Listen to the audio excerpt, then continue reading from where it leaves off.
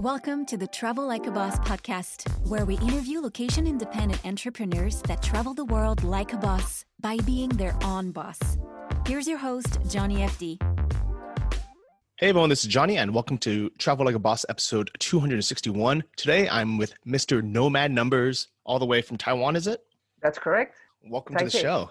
Thank you. I'm very excited to be here with you today. Yeah, so I got excited when you reached out to me for two reasons. One is Taiwan has always been kind of an underrated digital nomad destination and even just a travel destination in Southeast Asia kind of overall. Everyone goes to Thailand, to Bali, and then maybe they'll go to like Vietnam or Cambodia or even Laos or something. But Taiwan is always kind of just off the radar and people want to go and they're just like, oh, next trip. Why do you think that is, by the way? I didn't really know about Taiwan until really the pandemic hit. So for some background, we've been traveling for the past 2 years. So we were in Indonesia at that time. And then as the pandemic became global, we decided to come to Taiwan. But prior to that, I think my only understanding of Taiwan was Taipei and, like the 101 Tower. And that was pretty much it. So I think it's not a place that is being really, really well promoted. That being said, it has so much great things. Yeah, definitely.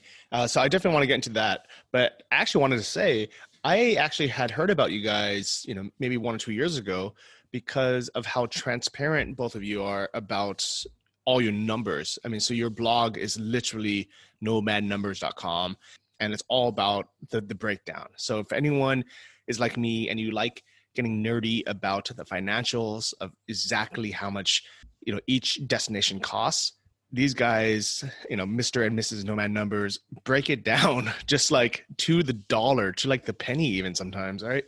Yeah, so we thought that traveling the world was going to be expensive. And as we did some research on our side, we actually realized that it was far from what we thought it was going to be. That's what got us excited about the idea of, we should share those numbers with people because you can be with all of those amazing places in the world for really, really a fraction of what your actually cost of living might be, especially if you are in a high cost of living area like we were. That's how prompted the idea of the blog. And I'm glad that you have been appreciating the level of details we've been sharing there. Yeah, because there's so few people who actually take the time or are open enough to share the numbers. So I've been sharing my income reports and my expense reports for, I think, maybe 5 years now. And before me, there was only a few people doing it. And after me, I think a few people have done it kind of here and there, but they leave some things out. They're not so detailed, or they're like, it's not consistent. So I love seeing kind of the long-term numbers. And I really like your year-end wrap-ups. So I'm looking at the one for last year.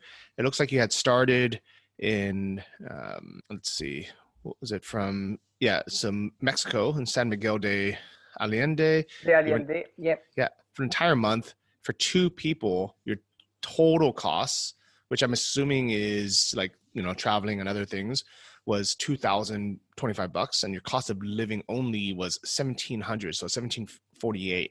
When you say total cost, is that like including like buying clothes or like plane tickets or anything, or what is that? So basically, as we started to travel, we wanted to identify what really be the true cost of living on a given location. So then if we like that place, we want to stay for a year, we can project numbers which are relevant. So remove everything which is not relevant to the location, which can be airfare, because, if you come to Mexico from the US versus from Europe, the airfare will be much different, as well as things like long-term expat insurance. Travel gear as well is something we also try to remove from that location, because if we buy clothes, those are going to be things we are going to carry over through the entire year. So that's where the difference comes from. Yeah, I like that.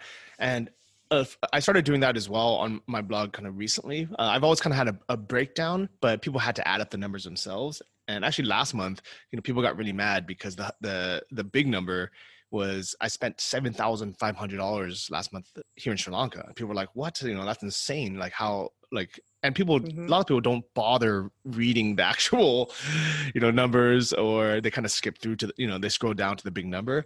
But what it was I paid my parents' property tax this year as kind of a gift, and they live in San Francisco. And then I had some other kind of one-time expenses. So in reality, I probably only spent less than half of that in actual, cost of living. And the other half was that one-time kind of off expense that other people aren't necessarily going to have. So, for me, I'm kind of like, you know what? The numbers are there. People can do the math themselves. but it is very helpful that you just kind of break it down, make it very simple for everyone. The idea behind those living costs is that then it's easy to compare cities. At least we remove as much noise as we can from our expenses we are on that location. So that way we build that giant maps of all of the places we've been. So we have a rough idea of how much it costs in each of those places. Yeah, so I'm taking a look through it now, and just to kind of give a people broad overview. So in San Miguel de Allende, Mexico, cost of living only was $1,700 for two people. In Aruba, it was $2,700, so $1,000 more.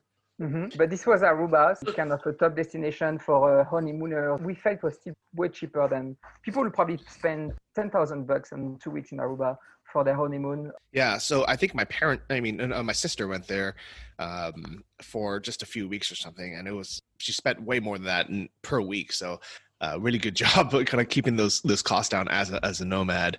And I look and I see that you spent a lot of time in San Francisco and then in France, and the costs were really low. I'm assuming because you and your wife are from there, maybe you had correct. some combination. Yeah. We didn't have to pay for the accommodation on those places. Okay, nice. But places like, let's say, Porto, Portugal, 2,300. Lisbon for 3 weeks, less than 2,000. And then Chiang Mai, Thailand, 1,400 for 34 days. Koh Lanta, 1,090 for 24 days. And then so in contrast with Aruba, I don't know if have you been to Koh Lanta? Yeah, I lived there for a bit. So it's pretty nice. They have like some really nice beach, and the weather it's quite good. Actually, we do prefer it to Aruba, because the problem with Aruba was the food was imported and pretty bad.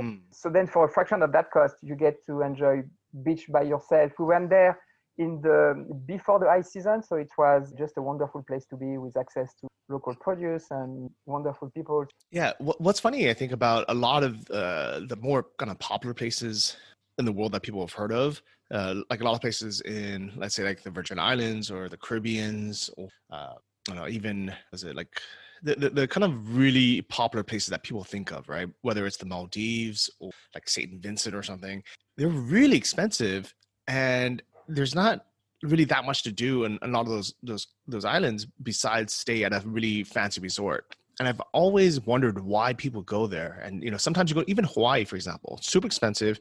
Most of the beaches are so crowded, and I'm thinking, I'm here in Koh Lanta, or I'm here in Sri Lanka, and the beaches are just as nice, but there's nobody here. You can sometimes have a whole beach to yourself, and the price is a third of the price. Do you think it's just because they're not as famous, or maybe they're a little bit further, so they're not as easy to get to from places like the US, that people just don't go? I think it's the lifestyle. For us, we have time on our side, so we can spend a month in a place that someone probably would think to spend 2 or 3 days.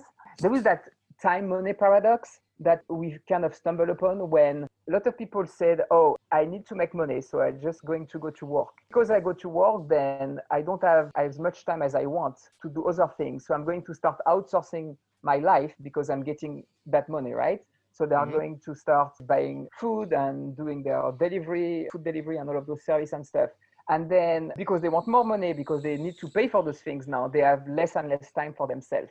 So then for those people go on vacation, they might just have 1 week, right? So they might pick Koh Lanta, but they're not going to stay 1 week in the location. So they're going to have to spend much more money, and they might sometimes go in also high season. For us, I think that time, instead of being scarce, it's abundant, then we need less money, as surprisingly as it can sound, because we have time to cook our food, we have time to plan our trip, we have the time to decide when we want to go, and so on. So at the end of the day, if move away from that time scarcity mindset and move to that time abundant mindset, then you need less money to do things, and you ultimately appreciate life much more. Does that make sense? Yeah, 100%. I mean, when I had a corporate job, it was exactly like that, where I didn't have the time to, make my own coffee or cook dinner. So I would, stop by Starbucks or stop by a coffee shop, and then I would get Uber Eats delivery, and then I would, be, in traffic. I would, I would send my shirts out to get washed and ironed, and I ended up spending all the money I had earned that day on just going to work, eating, and going to sleep. Yeah, and people will just for them it's okay to borrow time to make more money. They are like, oh yeah, that's fine. I want the money. So it's okay if I use my times to do more of that work. But at the end of the day, it's super stressful. Back to your questions about travel, why are people not going to those places or prefer Hawaii or all of those? Maybe they want the picture perfect vacation, and because they have so little time, it's totally fine for them to spend the money because they want to do all of it. When we went to Aruba, we don't go jet skiing every single day. We didn't even jet ski at all, right? But if you spend like a day jet skiing on Aruba, it's probably going to cost you like, two people a couple of $100 for just like an hour or so. For us, it's totally the opposite. We have the time, we DIY our activities, we love hiking, we love a lot of things that cost nothing. So yeah, we need less money that way. Yeah, I like it. So before we talk about Taiwan, I just want to really quickly go through some of these areas that a lot of nomads just haven't really explored yet. So let's kind of do a rapid, 30 seconds on each place. All right. Kind of summary of, did you like it? Would you go back? Would you recommend it for nomads? All right. So starting with San Miguel de Allende, Mexico. We like it. That was one of the places we are thinking of going back. I think it's a good place for expat. And the cost of living, as you say, it's not really high. It's super safe for Mexico. English is widely spoken. Maybe a 4 out of 5 as a place for nomads. And what about Aruba?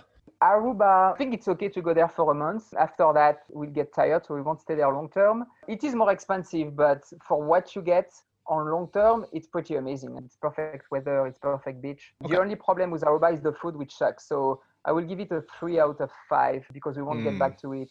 Okay. Speaking of food, France?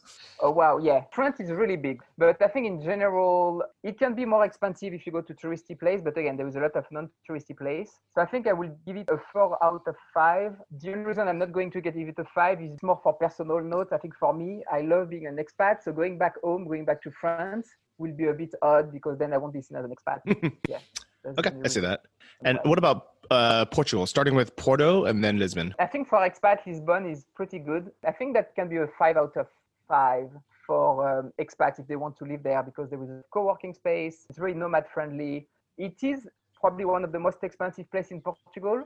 So maybe I will give it a 4.5 out of 5. I think for us, it's definitely a place we are considering to have a base. Portugal is definitely on the list, but we will be most likely being 45 minutes away from Lisbon because you can just get a place for a fraction of the cost than Lisbon. And what about Porto?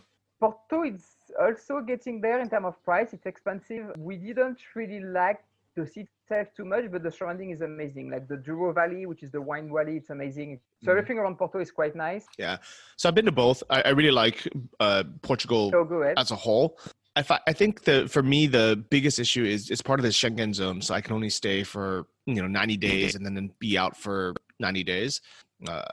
But aside from that, Portugal, I think is fantastic. So I really like it. The reason we are considering Portugal is that you can easily get a resident visa. I think you just need to get a lease and then they can give you residence as long as you commit to stay 6 months in Portugal. And then you get tax breaks for the next 10 years. So that's something we're looking at potentially doing. Yeah, it definitely makes sense for a lot of non-Americans. The problem with Americans getting residency is then we have to pay tax.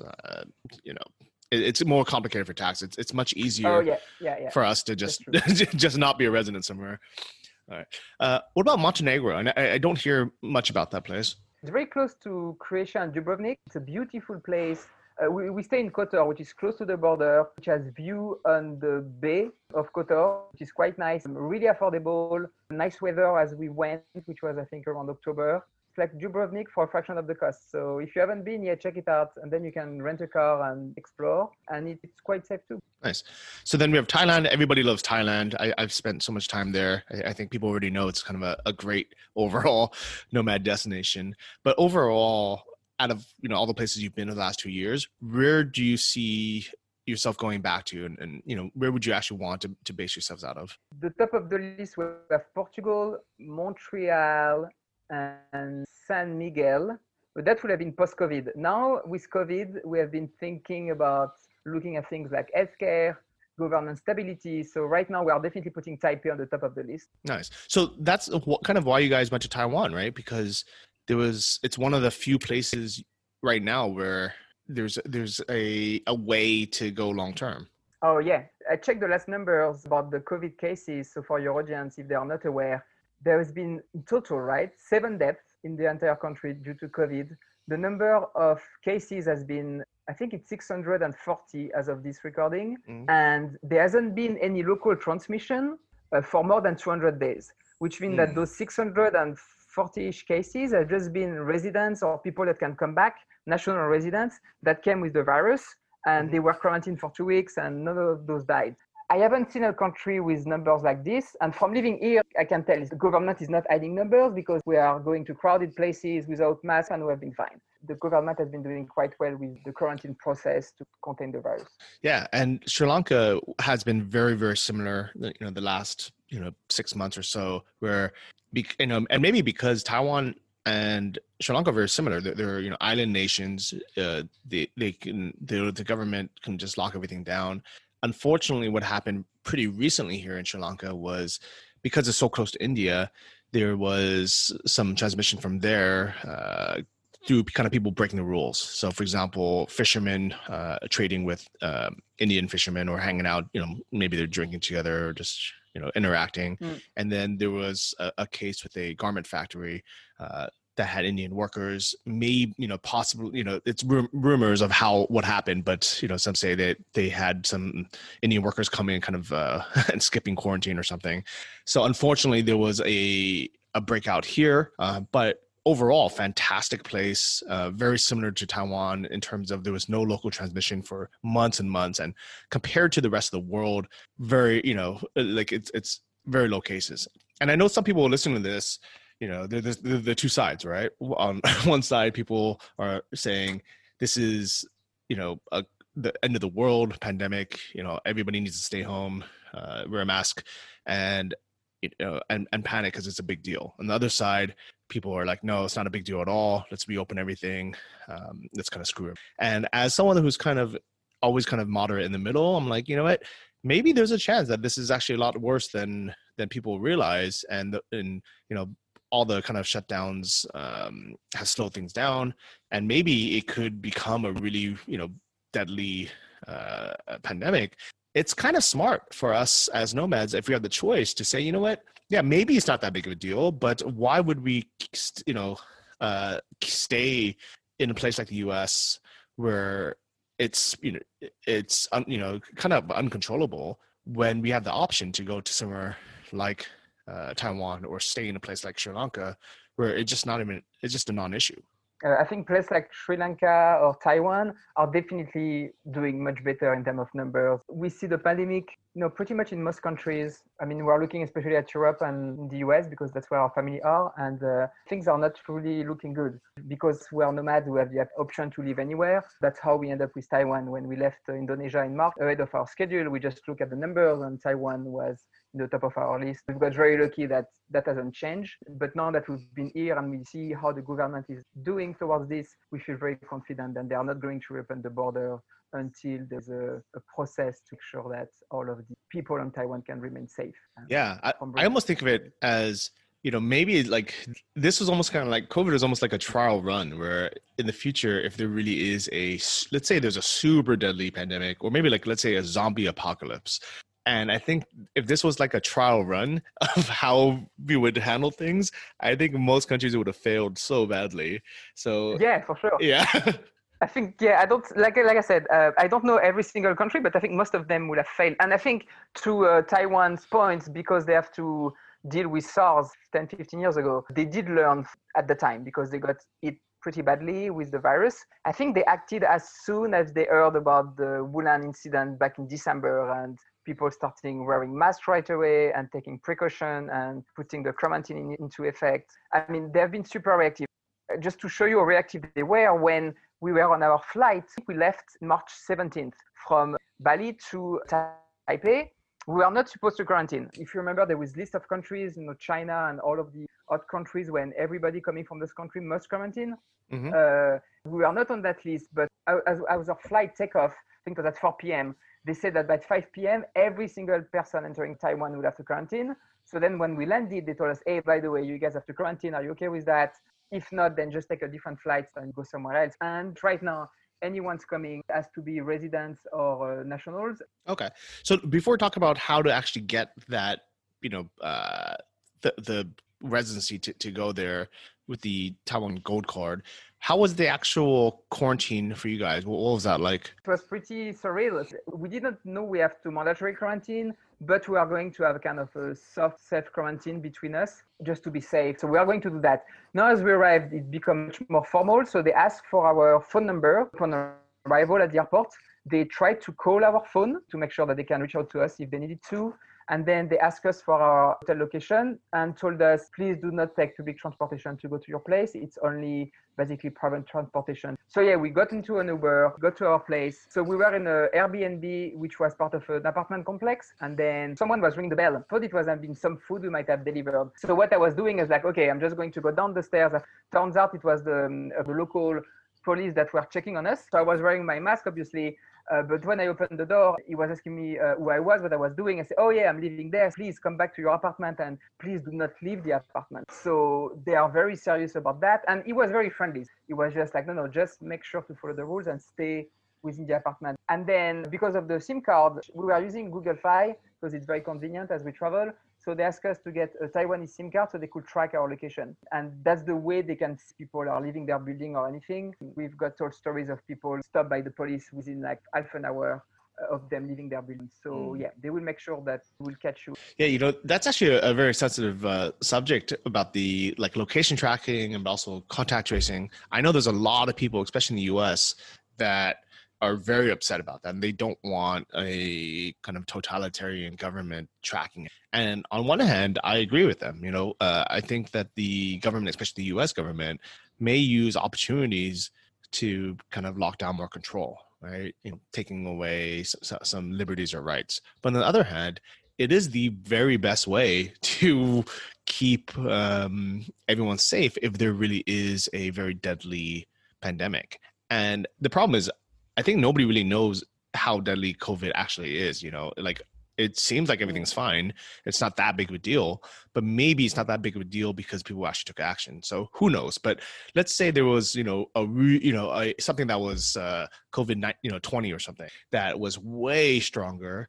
I would be happy that the government had things in place to actually make sure people were quarantined. Because here in Sri Lanka, what had happened was residents came back and they were supposed to quarantine, but, they're like, I'm home already. Let me go see my relatives, my family. I miss them. I haven't seen them in a while. And that's how things, got spread again. Yeah. So it is complicated. So I do respect that Taiwan does it in a friendly way, but they're still serious about it. Oh, yeah, no, they're totally friendly and they come, once a day they will check on you. I think now they just send you a text message to check because you have to take your temperature every day. So then if you do end up getting the virus from the time you reach there, then they will just take care of you. And like I said, only 7 people die overall. So they are a pretty good system to handle that. For me, if it's the price to pay for the freedom we are getting now, and we will be able to get most likely next year until the situation resumes to where it was, I am okay with it. They might be tracking me now where I am with my phone. I can also switch back to Google Fi if I want. They won't be able to track us that way, but I think that saved the country twice. So not only they can track, but then they can know where everybody is going to. So there was an incident when the guy went to a nightclub. So then they were able to basically follow up with all of the people he was in contact with and make sure that all of those people were isolating themselves.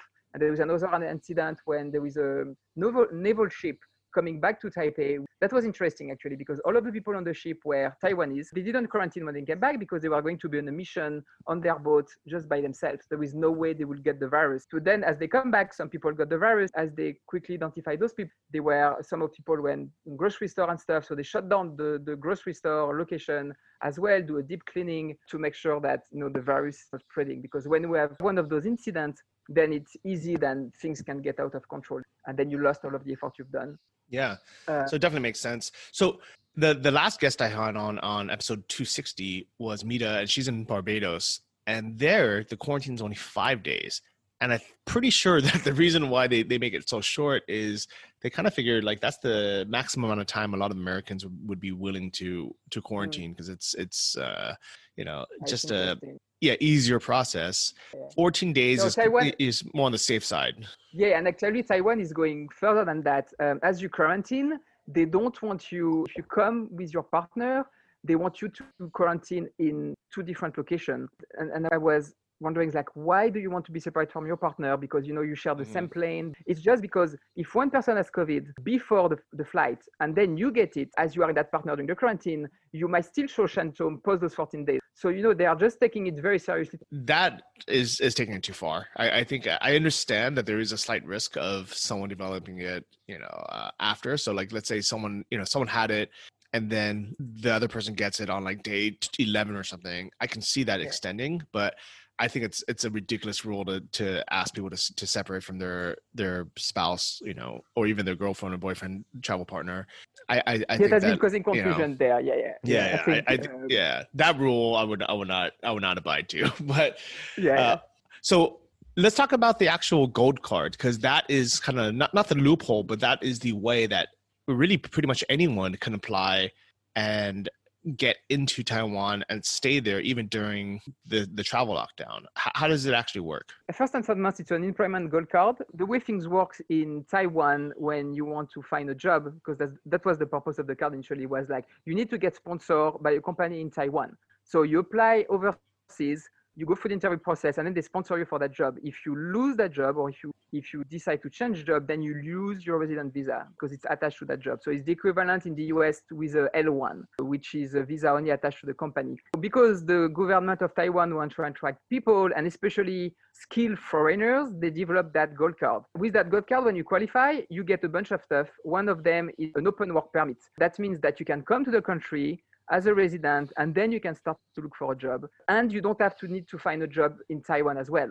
So a lot of people have been able to take advantage of it because they were working, let's say, in the US, or they were freelancing. Then you can get the gold card. You will be eligible for it. Never have to work for a Taiwanese company, and you can stay in the country. So that's one of the benefits. Not only you get that open work permit, you also have the ability to enter the country as many times as you want, especially during the pandemic, because right now no foreigners are allowed. So then as you become a resident and gold card holder, you have that ability to come in and out. And of course, you will have to go through quarantine. Then you also have the ability to get access to the national health insurance, which is a pretty good health insurance. So it's a very cheap health insurance you can get as well. You can also bring your spouse and your kids. And something we're going to try to do is you can also bring your ascendant into Taiwan. So my parents and grandparents, they are eligible to get a visa. So instead of having you to go to Europe, for us, for instance, going to get back to France and be maybe in another lockdown or exposed with the virus, we can have them to come. I think it's up to 6 months per year. Right now, during the pandemic, they only allow you 3 months, but I think you might be able to extend that. And there is some tax break as well. So those are all of the benefits you get with that card. That would be fantastic. Yeah, I think that's really, really valuable for people with families. Especially people with families that want healthcare and the kind of Taiwan healthcare. Oh, well, yeah. And school. I mean, that is for anyone in the US who is worried about, not having healthcare during these times, or, wanting to go somewhere for not just 3 months, but 1 to 3 years, and have somewhere safe they can be with their families. Because I know that's very important to a lot of people. On my wife's side, my nieces, going to school is not the same experience. Summer camp, it's definitely not something you do anymore, or it's a very different experience. Here, kids are at school, they play in playgrounds, there is no social distancing. So for people with family, it's totally different experience. And we have examples of friends which are actually trying to come with their family for that exact reason. It's like they just want to have normal life for now, and Taiwan still offer all of that. So how much actually does it cost then? Because it's close to free, but it's not actually free, right? So for an American, and you have to decide 1 or 3 years, I think it's $250 for 1 year and $300 for 3 years. That's so cheap. So $300 for 3 years, not $300 per month, but $300 for $100 per year, basically. If you pay. That's insanely cheap. Yeah. It's even cheaper for as you apply as a French citizen, was around $200. Yeah. So if anyone's not aware of kind of the Taiwan healthcare, it's very good. My cousin is from Taiwan. My parents are both born in Taiwan. My cousin was living there for a long time still, and it basically covers everything. It even covers lots of preventative care, covers dental. I think the only thing it doesn't cover are glasses, but overall, it's a very good system. One thing to note is that you get access to the healthcare, but if you work for a Taiwan company, you can apply on the day you arrive. If you don't, you have to wait 6 months. So for us, we still have a few more months to wait. I think it's less than 800 NT, which will be less than $26 per month and per person. And as you said, I think going to the doctor will cost you like $2 or $3. Yeah. I went to see a dermatologist without the healthcare, and I ended up paying 600 NTD to see that physician. So even if you don't have the healthcare, you are still going to spend way less than paying out of pocket for the same thing in the US. Yeah. So that's like $20 to to go to the dermatologist. So yeah, so fantastic. Yeah. So I know that for certain categories, the gold card is really hard to get. So for example, if you want to go as, you know, like an athlete or something, you have to kind of prove that you're, you know, a superstar, right? Or if you want to go as a scientist, you have to, you know, you have to have your work peer reviewed by Taiwanese scientists, and they have to accept you in. But in your guide that you've written as a mega blog post on Nomad Numbers, there's an easier category where it's just money based, and you don't have to actually prove any like skills as and I think as an expert. We were turned off initially when we read about the gold card, because they feature one of the co-founder of YouTube as the first person to receive the gold card. So I was looking at my wife. I said, well, we don't have that entrepreneurial pedigree to apply. But then when you look into the details, because they want really definitely highly skilled workers for all of those categories. So there is like architecture, design, cultural arts, education, finance, law, science and technology, and sports. It's really difficult because, as you said, you have to provide a lot of proof. Even people that were skilled in those categories got a lot of trouble. So what a lot of people have been doing now is like, oh, instead of doing that, you can apply under economy. And the only requirement in economy that you have to prove is income-based, which is much easier. And what is the income amount, do you know? Yeah, so it's 160,000 per month. The equivalent is 65 USD per year, plus or minus the conversion rate. So as long as you can prove that your W2 is above that, then that's all the information they need for review. And is that combined? So can you make 30,000 and your wife makes 35,000 to kind of cover that 65,000? It's per person. Okay. To apply.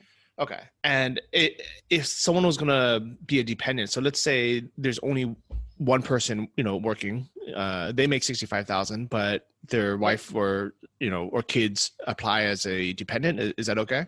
Yeah, like I said, yeah, you can bring your spouse and your kids. You just have to do much more thing. If both qualify, I think just better for both of them to submit the paperwork. If they don't, just keep in mind it's going to take a couple of months. But yeah, it's totally doable. Okay. And do you know if there's a way to prove, instead of income, proving like net worth or anything? Is there another way to get in, or does it have to be like a W-2 income, or maybe can it be a 1099 income? It's not based on your nest egg or your net worth for the gold card. I don't know for sure about other visa in Taiwan, but yeah, no. They just want to know how much income you are making, because again, they want you to come here, like they want you to bring your skill set. So if you work in economy, for them, the proof was like, yeah, making sure that you are bringing enough money. But I'm not aware of people showing them this is how much I have in the bank and can I get the visa. Definitely not the gold card. Okay. And do you know if so I'm looking at TaiwanGoldCard.com right now for their FAQ, and it's a bit confusing. So I'm glad you wrote that guide. But what if, so they actually have a category. It's actually cool that they wrote this. One of the FAQs is, I'm a digital nomad / remote worker. Is this card suitable for me? Can I be self-employed? And it says, yes, this card is perfect for you. It says it contains an open work permit. You can work for any employer. However, you don't need a Taiwanese employer. So I guess my question then does it have to be a W-2 income? I guess it can also be 1099 then, because if it's saying that if you're self-employed, it's fine. Yeah, I don't know. We use W-2, so I cannot speak on the 1099, but there is a forum that I link on the post as well, which has a lot of people that have been going through the process so they can help. But in general, what happens when you submit the information, if they want more information, they are not going to cancel your application. They will just friendlily asking you, hey, can I have more information on this? You might want to check on the forum. I don't have the specific answer on that one, so I don't want to mislead by saying it's possible or not on the 1099. Yeah, from the FAQ on the official site, it looks like it'll be fine. It should be, because we've met people here which are freelancing and they have their own companies. But the other thing is that you can look back 3 years back. So maybe if people have made that income before becoming freelancer. Okay. So Are both you and your wife both making more than $65,000 a year then, if you applied separately? Yes. Well, good job, guys. could we ask Well, what's your work? well. So actually, before we became nomad, so we provided our 2018. At that time, we still have a regular job in the US, so that was working. Now that we are traveling, our income is definitely much lower than that, so we'll not have been able to qualify on our 2019 W2. That's kind of a loophole. Is if you guys had any of those years, the last few years qualify, you can make it still. Yeah. If people are, I mean, right now, people are like planning on becoming nomad or losing their job, keep in mind that you still have 2 more years from the time of your last job to be able to qualify under the economy. And we did actually apply as unemployed. So it's definitely, that was not a problem for them. Okay. Yeah, that's good. So some people might be thinking like, come on guys, $65,000 a year, that's a lot of money. But here's the thing is 2 caveats on that. And there's one, if you're working a IT job especially, but really most salary jobs in the US before taxes, 65,000. It seems like a lot, but it's only $5,400 a month. There's plenty of people who are kind of new nomads or remote workers who qualify. Second, as a self-employed entrepreneur, being something like a e-commerce business owner, like for me when I was drop shipping, my tax form, my 1099 would show that I had earned $250,000 that year. My actual take-home net profit was less, way less than half of that, so maybe a third of that. But on paper, it made it look like I was earning over $200,000 a year. So chances are, at least from the way I read it, is you can show that and say, hey, look, I made well over $100,000 last year. So that might be a way to get around it as well. Yeah, I did some research. There is that website that I'm also linking on the blog, which is called TaiwanGoldCard.com, which is actually a website that people here are building as they got the gold card, because they also realize that things are pretty tricky. There is a section about, does my professional services, sole proprietor, dividend income count towards the salary requirements? They say generally not, but it depends. And I think the key is that you can make an argument if your freelance income looks a lot like salary. For instance, in the USA, I think the form like 7 unemployee compensation or 1099 NEC from after 2020. So yeah, maybe a way for that to count. I like it. And to kind of close off that thought, there's some nomads right now listening, maybe they even shut down, turned off the podcast now, and they're angry. They're like, Johnny, guys, like, this is so rude. Most nomads are only making $1,000 a month. Like, this is not even possible. Why did you waste our time with that? I want you guys to realize that that was kind of chapter 1 of the digital nomad life, where, skating around and living off of $600 or $1,000 a month and just making that amount was fun. It was a part of kind of digital nomad 1.0. But if that was kind of the lifetime dream, I think we were selling ourselves short, because there's so much more potential as nomads to earn, $65,000 a year or more and have a normal kind of Western income while still traveling, living remotely, and then keeping our expenses down. So a lot of that could have just went to savings, and a lot of that ended up, could have been things like dividend income, where maybe I'm wondering, and this isn't verified or not, but let's say you've saved up enough money where your investments are now making you $65,000 a year. There's a very good chance that Taiwan and other countries might accept that. Who knows, right? But if you can prove, really what they want to know is, are you going to come and add value to our economy and our culture and our country, or are you going to be taking from it? And I think too many so-called nomads have been, skating by as more like backpackers than actual entrepreneurs and nomads. And this is kind of a big wake-up call, is countries will always accept people and want people who are adding value to their country. And people are not going to want to support the leechers. Thailand is moving towards that as well, where they no longer want the backpackers or kind of the low budget travelers. They want to attract people who are actually earning money. So it sucks, but this has been a big wake up call for a lot of people, is if you had, done what everyone has kind of shown is possible the last couple of years, you wouldn't be in this situation now. You would have, be able to prove, hey, I have the savings, or I have the income from the last few years to be able to support myself in a place like Taiwan. And that's a benefit and a kind of reward for doing that. Yeah, and keep in mind, if people doesn't have the salary requirements, if they exceed or if they excel into their field, all of the other field I've mentioned, like science and technology, if you have top-notch person, you can still get it as well. Because first and foremost, like you said, they want talent to come to Taiwan, and they are totally fine if you don't work for Taiwanese company. They just want you to come here to get to experience the country, provide some level of contribution during the time you are in Taiwan, and then they will give you those amazing benefits. Keep in mind that economy is the easiest way.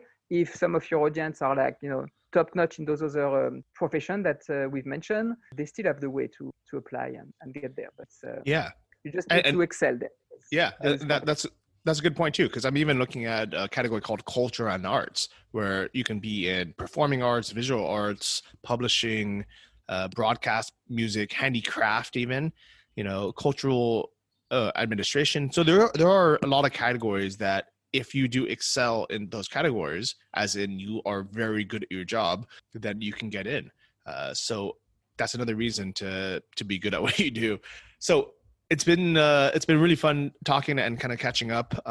Overall, what are your impressions of living in Taiwan? Do you like the people? Do you like, the culture, the infrastructure, the Wi-Fi? How is it? Yeah, I mean, we like pretty much everything. I think the things to watch out for us was the weather, because the summer can be super hot and humid, so it can feel very hot, but we have ACs and we have access to the beach, so we did a bunch of river tracing so we can get in the water when it's hot. But the food is amazing. The infrastructure, it's like Japan for a fraction of the cost. We never rented a car. You can get public transportation. They have top-notch subway. They have city bikes you can rent for like $1 per hour or less, just to move within Taipei.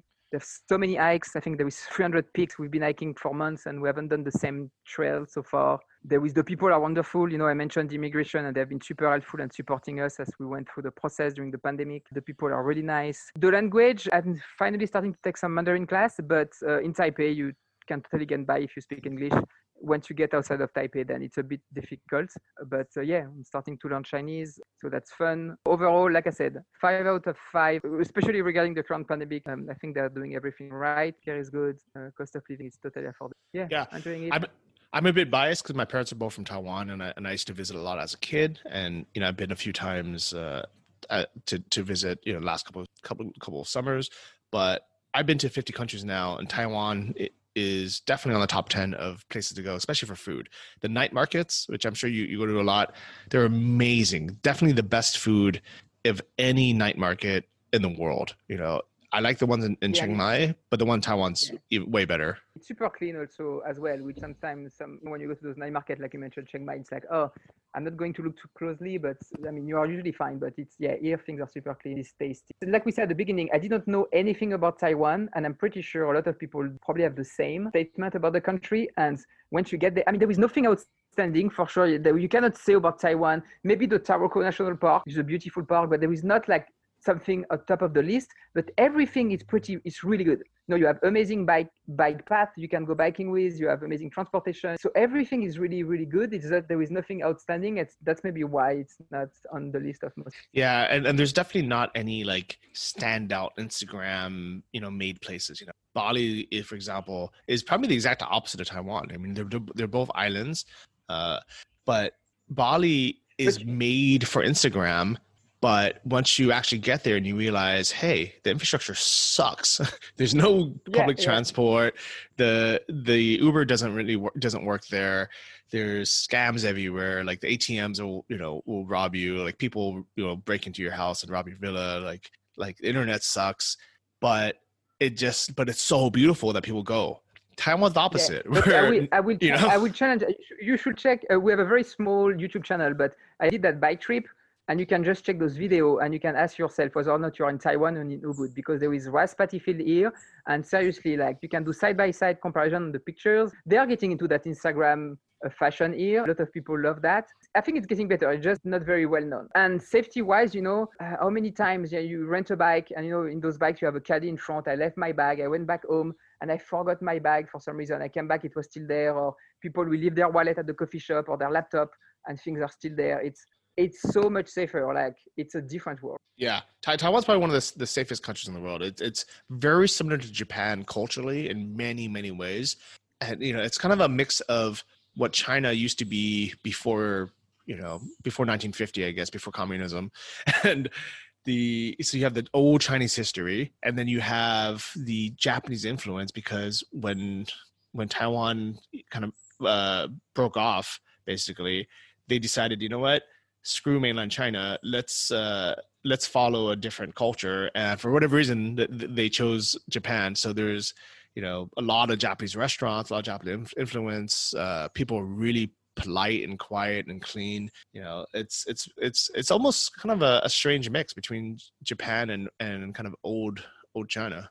And that's why when you ask me the question, what I think about Taiwan, I always like to balance. I don't want to be biased. And the only thing that really sucks is the weather. And again, when I'm saying it sucks, it's not really that bad. It's like Chiang Mai weather, right? But yeah, everything else I cannot think about sucks. Yeah. So I encourage people to check it out, whether it's moving there, now with the gold card, or to have it as a place to think about in the future. But I've always said for the last 5 years, this has potential as a nomad hotspot.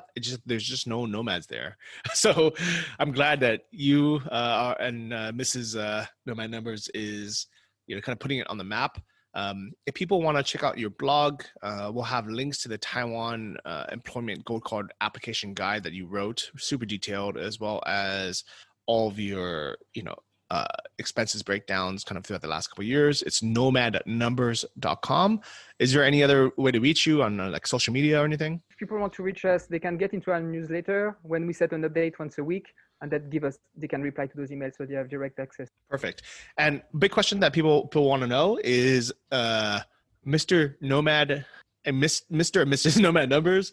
I guess you guys are anonymous because you guys are so transparent with all your numbers and everything. How's that worked out for you guys? Have you ever been like kind of recognized anywhere, or what do your parents think about this? No, we are not that popular yet, but we do have a lot of people similar to you love the transparency, and we connect with them through the blog, and then we meet them in person later on. That's also one of the reasons I wanted to start the blog, is we also want to find our community. And as you know, community is a big topic as you are a long-term nomad. The blog has been that nice vehicle for us to connect with those like-minded people. All right. Very cool. Well, enjoy Taiwan. Please have some delicious Taiwanese food for me, because I do miss it. Enjoy the night markets. I'm assuming, are they open now? Is it kind of life normal there? Oh, yeah, totally. Yeah. Like I said, they are having concerts. I think last month there was a big concert happening outside and big crowds and stuff. Life is totally normal. The only thing is like you have to wear a mask in public transportation. And now as the flu season is coming back, they want again people to wear masks indoor starting December 1st. I think when you go to businesses and grocery stores, everybody will have to put their mask on. But that's the extent of the precaution for with the pandemic here. Okay, awesome. Well, great chatting with you. And guys, I hope you enjoyed this episode. We'll have links to everything in the show notes. This is episode 261 at the Travel Like a Boss podcast. And see you guys all next week. Bye. Thank you for listening to the Travel Like a Boss podcast. If you want to hear more, including the bonus How to Choose the Perfect Niche episode, join our mailing list at travellikeabosspodcast.com. See you next week, and remember, if you want to travel like a boss, you need to be your own boss. So start your online business today and start living the lifestyle you've always dreamed of.